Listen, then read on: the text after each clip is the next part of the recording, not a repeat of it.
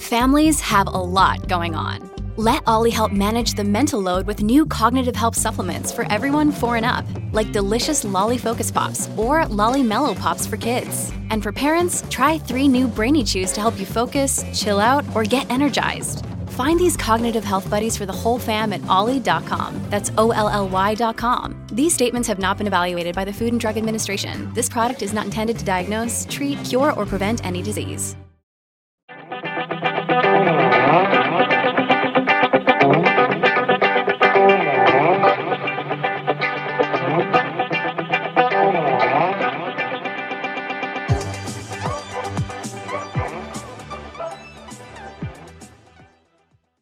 I have this presentation on resiliency because my whole life has been about being resilient. I grew up with 6 brothers and a sister. I was sandwiched between my brothers, and my dad insisted on calling me Joe. So I went through life as a Joe, and often I would have to raise my hand when teachers were saying, "There's no Joe, there's no Joe," and I'd be like, "No, it's me, I'm Joe." And so some people feel uncomfortable with that, and so they started tacking my middle name on, Ann, Joanne. So that's why I'm known both ways. And it has served me well. Growing up as I did, my father was a 4th generation funeral business emergency response person in a small community surrounded by lots of farming communities. So sometimes he would come home and somebody had passed away, and these were always people that we knew their families. So there was a lot of talk about what that was like to serve families in their grief. Sometimes my dad would come home and he would have delivered a baby in a farm field because the woman went into labor and was working so hard she didn't feel the first movement inside her body. And so we learned about life from beginning to end, and what a beautiful lesson that was. And as I aged, I realized that my mother was underneath a lot of that compassion, that she supported him so that he could do this work. And the other thing I didn't realize is that we would go out sometimes with my mother, and I thought it was to go out to a farm and help gather eggs with the children that were playing outside.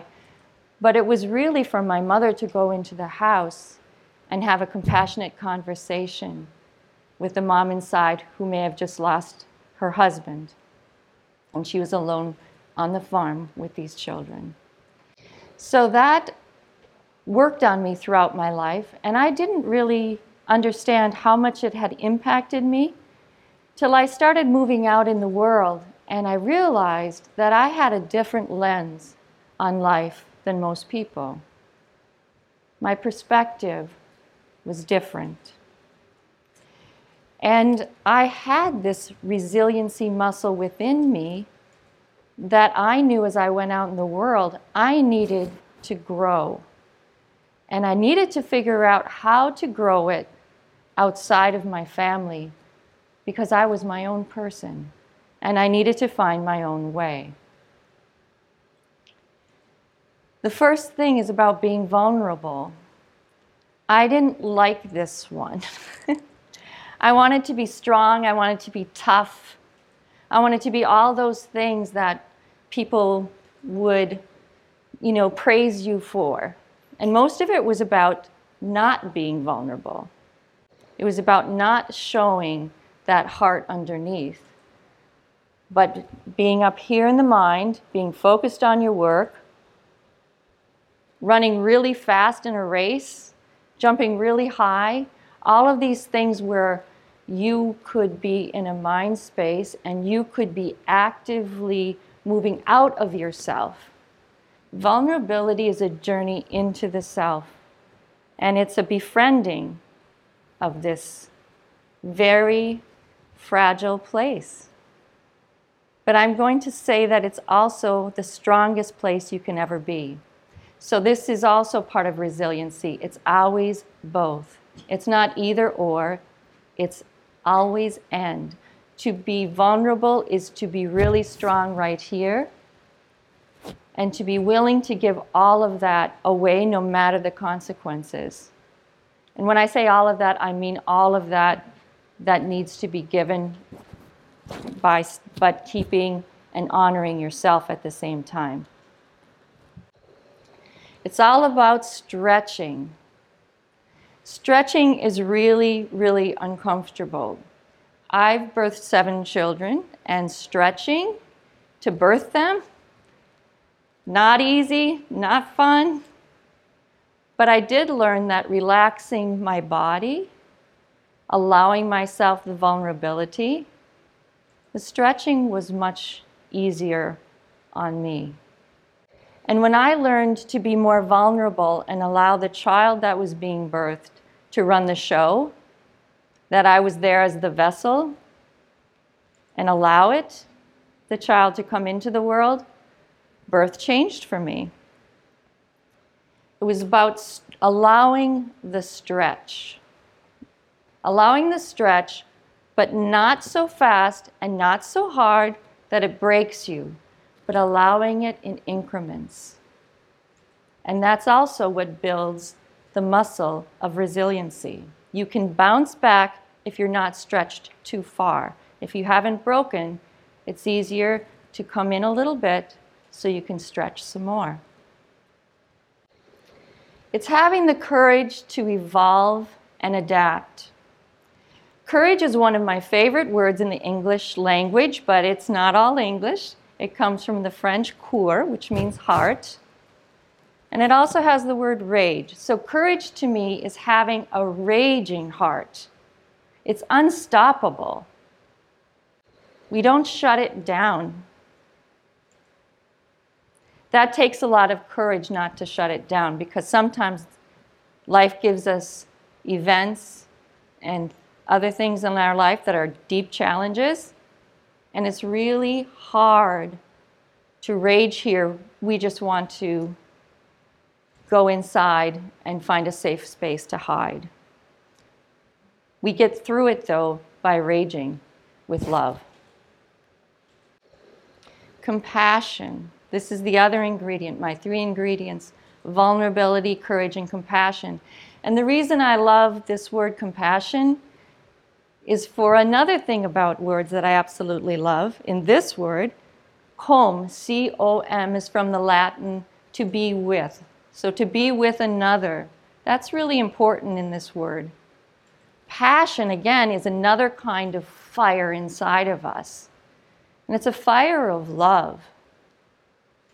And in the middle of this word is one of my other favorite words, compass.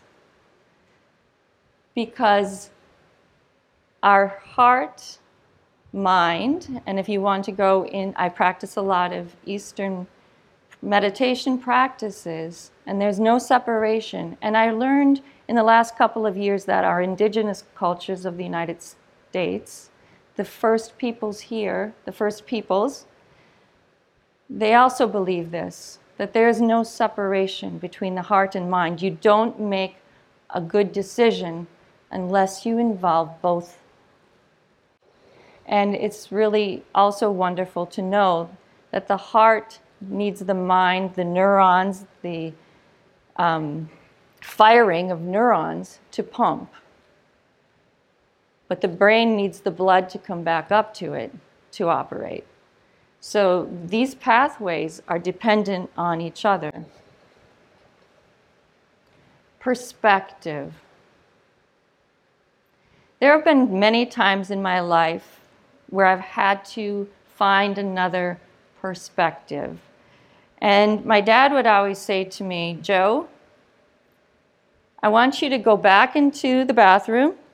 This is when I had a sourpuss face when I was a teenager. "I want you to go back into the bathroom, look in that mirror, and I want you to find out what you see there. And if you don't like what you see, you better change it." And he knew that because his life was about meeting people where they were. And often that place was deep pain. And if I'm going to go out in the world, I don't know what states people are in. But if I'm going to meet somebody in deep pain or who's already angry about something else, and I'm going to have that sourpuss face, it's not going to go well. But if I can remember to meet them with that courage to have compassion for them, which takes vulnerability, we're going to meet on hallowed ground. And we can move things together. And this has served me well. I had a many long year career moving people's perspective. I was an HR manager for an international medical device company, and that's where it really had to happen, and it had to happen fast. We were being acquired by another company, another international company.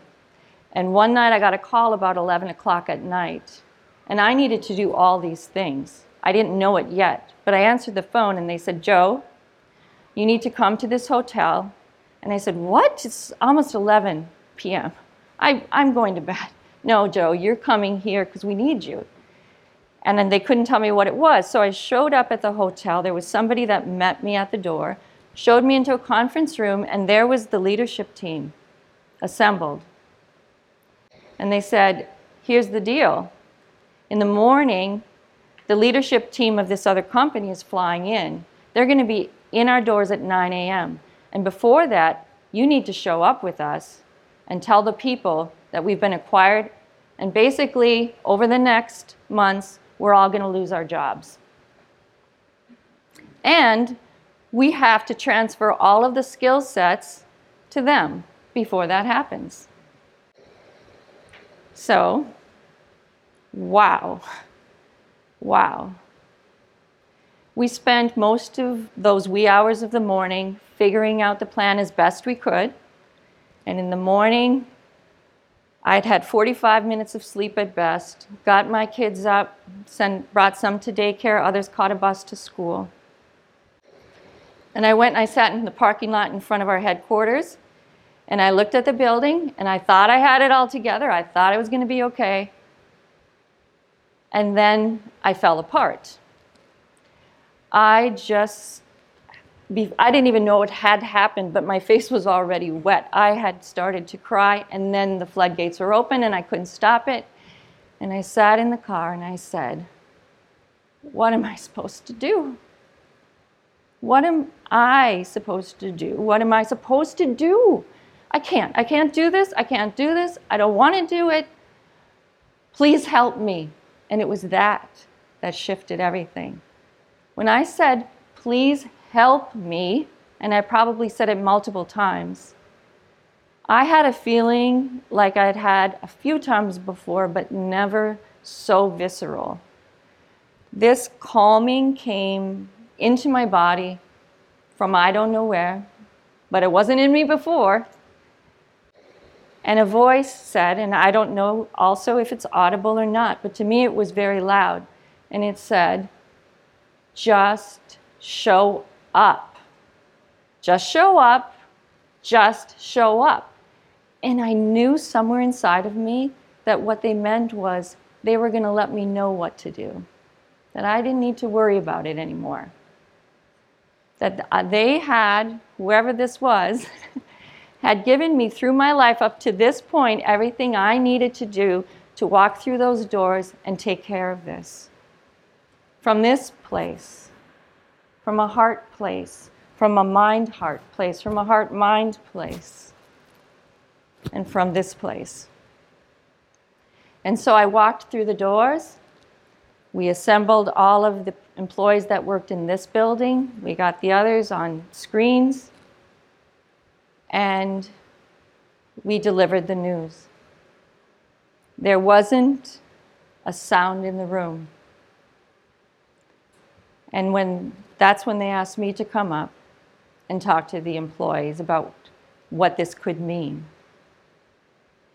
And so I told them about this. We were going to lose our positions, but before that happened, we were going to transfer all of their knowledge to another company, piece by piece by piece, so the company didn't lose money in the process. Now, how would they be invested in this? I don't know. But I was fully invested now because I was going to make sure they were all okay. And so I said, I don't know how we're going to do it, but I can tell you this. I'm going to show up. And I'm going to show up every day. And I don't know what that means yet.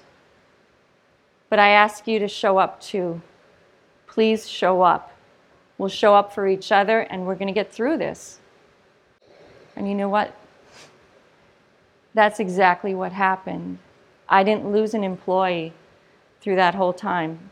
A couple of them came to my office and said, you know, I have this great opportunity. It's more money.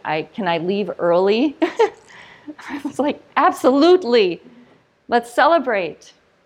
But we ran the operation to the very end. And on that day, I walked out. I was the last person in the company with the logistics manager. We closed it down.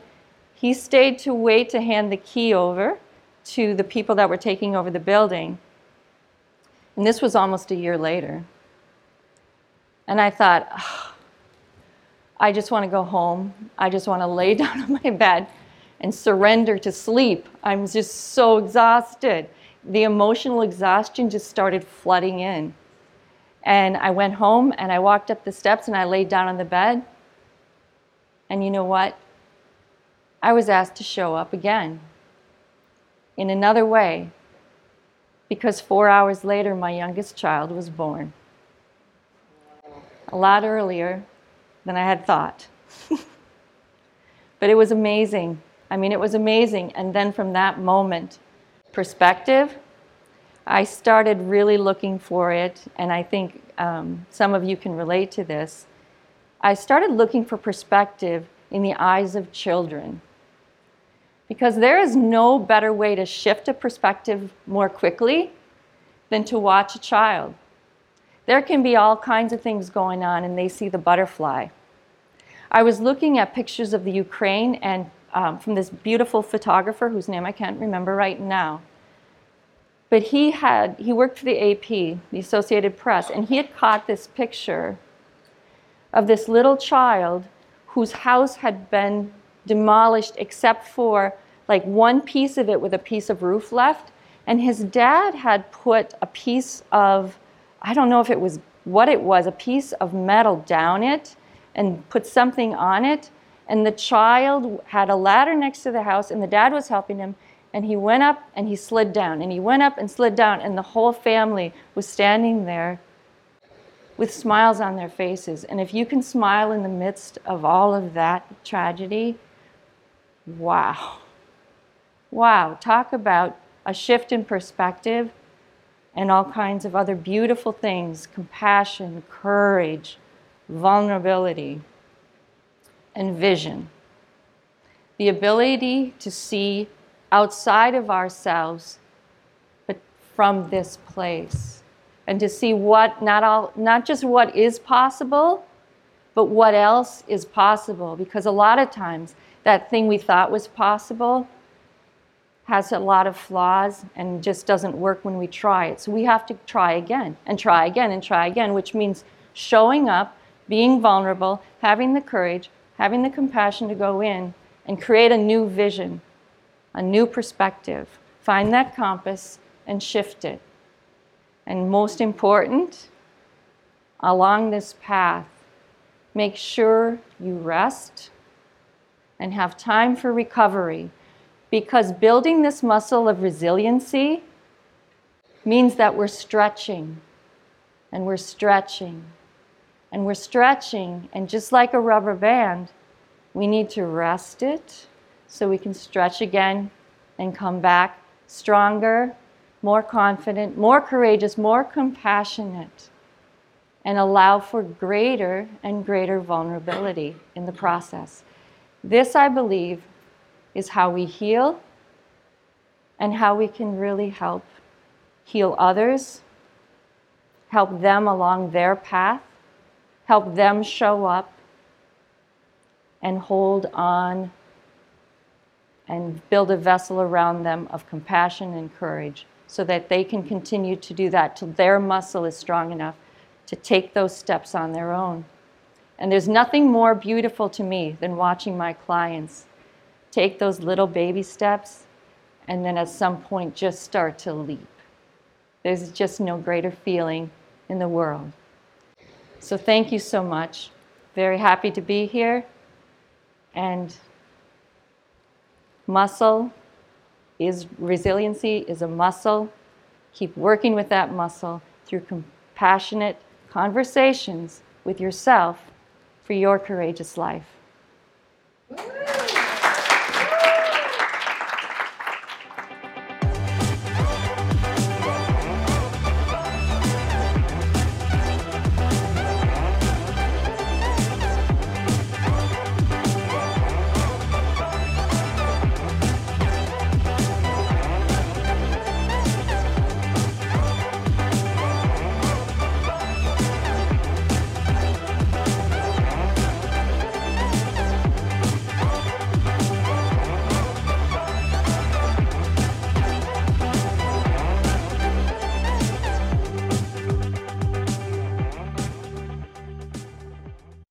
This podcast is a part of the C-Suite Radio Network.